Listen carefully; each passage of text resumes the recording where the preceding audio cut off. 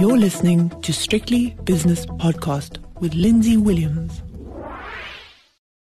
The oil price in mid-June was just hovering above $70 a barrel. That's for Brent crude oil. In the first week in September, it went above $90 a barrel, where, as we pre-record this podcast, it is still hovering. And I'm no mathematician, but that's close to a 30% move in fairly rapid time. With me to discuss why and also the implications of such a move is Tom Nelson, head of Thematic Equity at 91 in London. It's very interesting, isn't it? Because last time I spoke to you, I relayed a story about an associate of mine who's an oil trader for a living in London, and he said, Lindsay, always go short of a production cut after 2 or 3 days because it doesn't usually work, or someone usually cheats. This time he'd be licking his wounds, I think.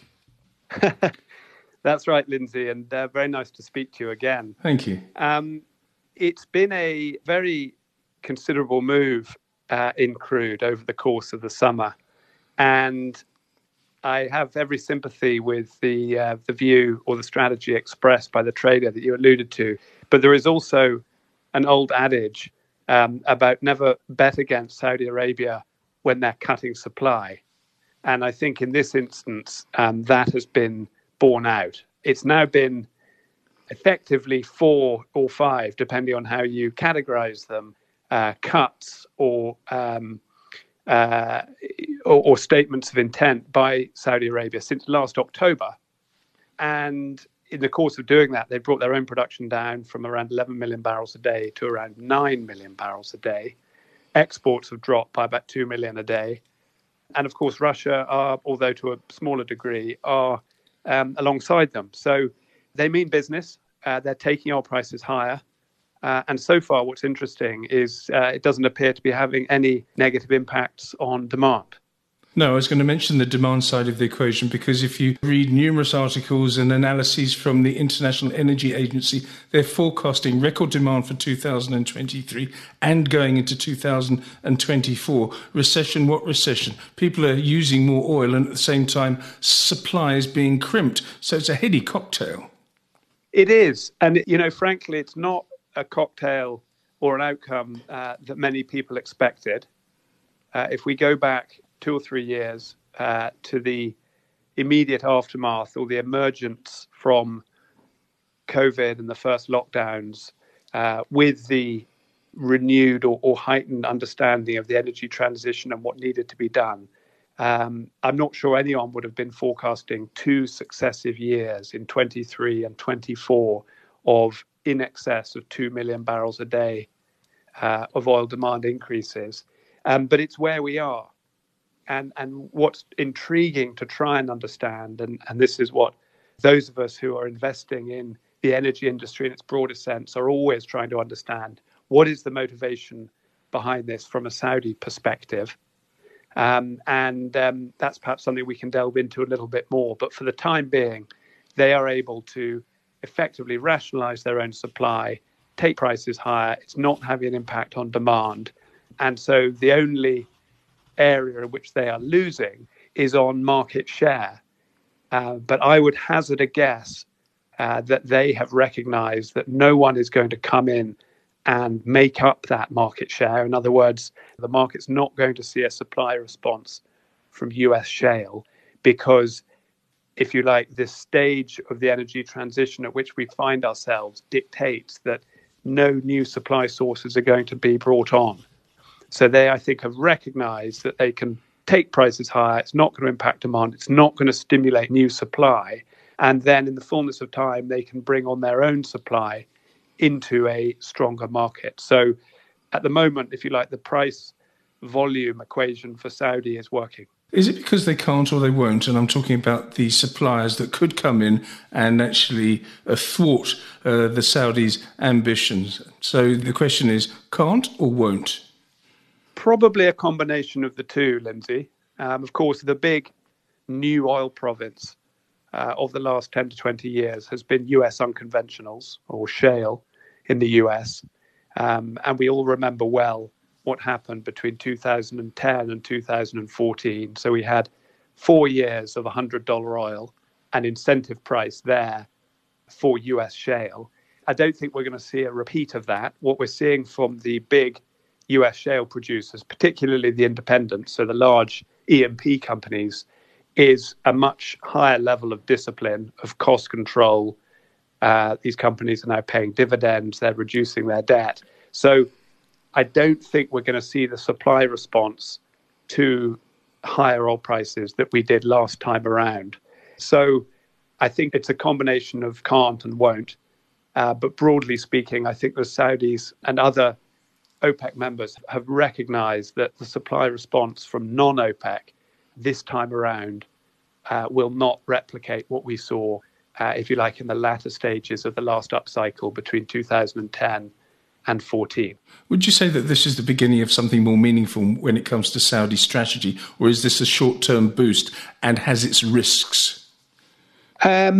Only time will tell. I think they have probably made a calculation based on 4 or 5 different factors. I think the first is that taking a 10-year view, the Vision 2030 program as laid out by the Kingdom of Saudi Arabia, which is effectively a plan to diversify away from oil and gas. Ironically, that plan requires considerable petrodollars to be successfully executed. In other words, they need to raise substantial financial reserves to catalyze that diversification away from oil and gas. So this is consistent with that strategy. There have been rumors about a sell down of the Saudi Arabian government's stake in Saudi Aramco, in the national oil company. And of course, that would be, financially made more attractive with higher oil prices.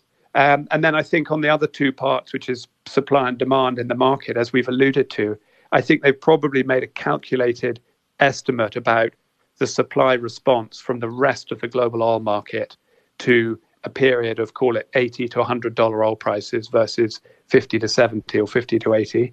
And they've made an estimation that we won't see much of a supply response.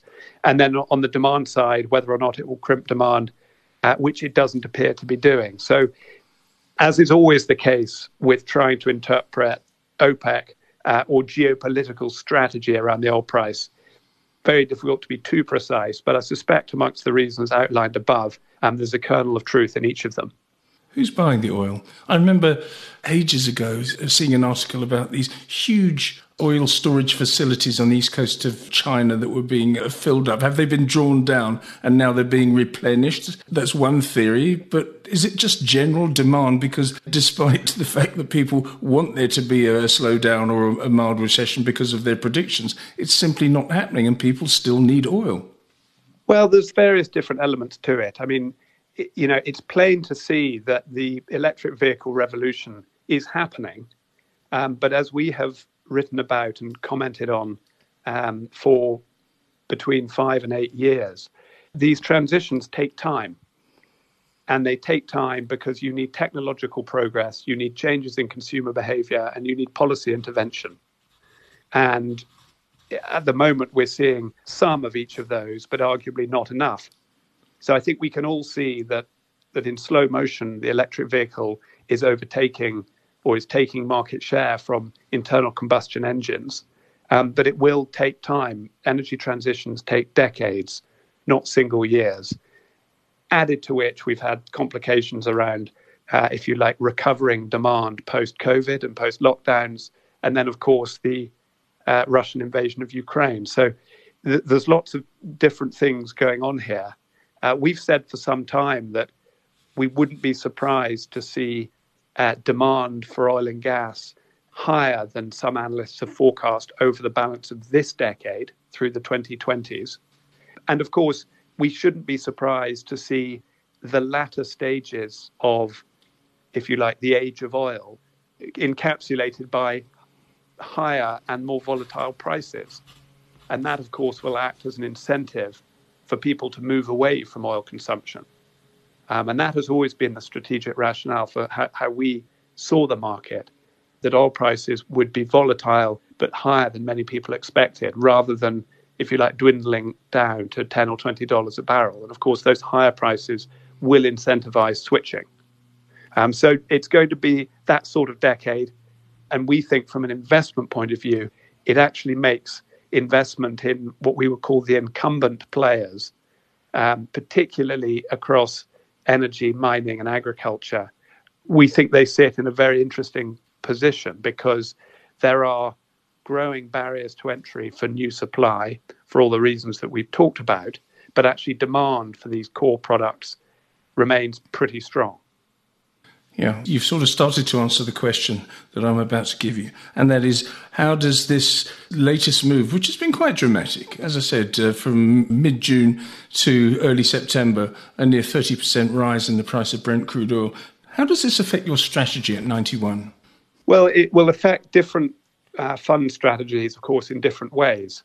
Within the strategy that I co-manage, which is a global natural resources strategy, what we're seeing in the immediate term is a significantly higher level of profitability for oil and gas companies.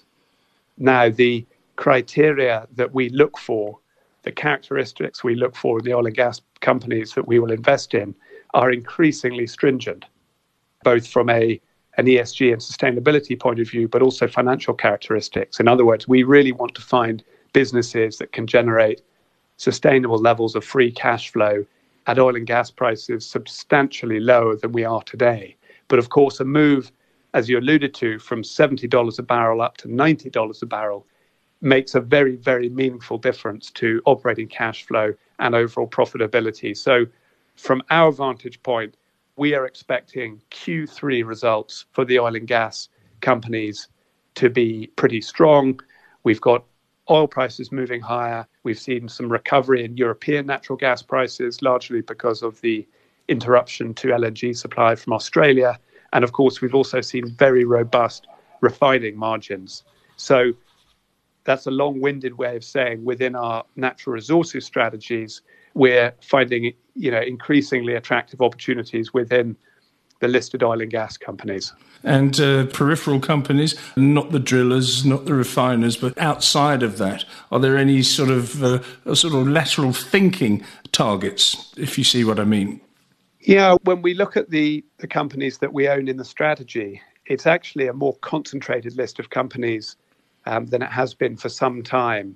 I alluded to the financial characteristics that we look for, but basically we want businesses that can weather heightened or elevated levels of commodity price volatility. We want companies with very strong balance sheets. And of course, we also want companies with very, very clear and credible transition plans. In other words, businesses that are preparing themselves and have got very clear strategies for the next 10 to 20 years as the energy industry undergoes this period of profound change. So actually, when we apply those three lenses, we find that there's an increasingly smaller group of companies across the majors, the independent E&P companies, the service companies, the drillers, the refiners, etc. There's actually an increasingly short list of businesses that meet those criteria, but we're very happy to allocate to them in size, particularly when we're able to buy them today on 8, 9, 10 times price earnings multiples. So that's what we will continue to do. Tom, thank you very much for your analysis. That's Tom Nelson, Head of Thematic Equity at 91 in London. The views and opinions expressed in these podcasts are those of Lindsay Williams and various contributors and do not reflect the policy, position or opinion of any other agency, organisation, employer or company associated with strictlybusinesspodcast.com. Assumptions made on the analyses are not reflective of the position of any other entity other than the speaker or the author. And since we are critically thinking human beings, these views are always subject to change, revision and rethinking at any time. Please do not hold us to them in perpetuity.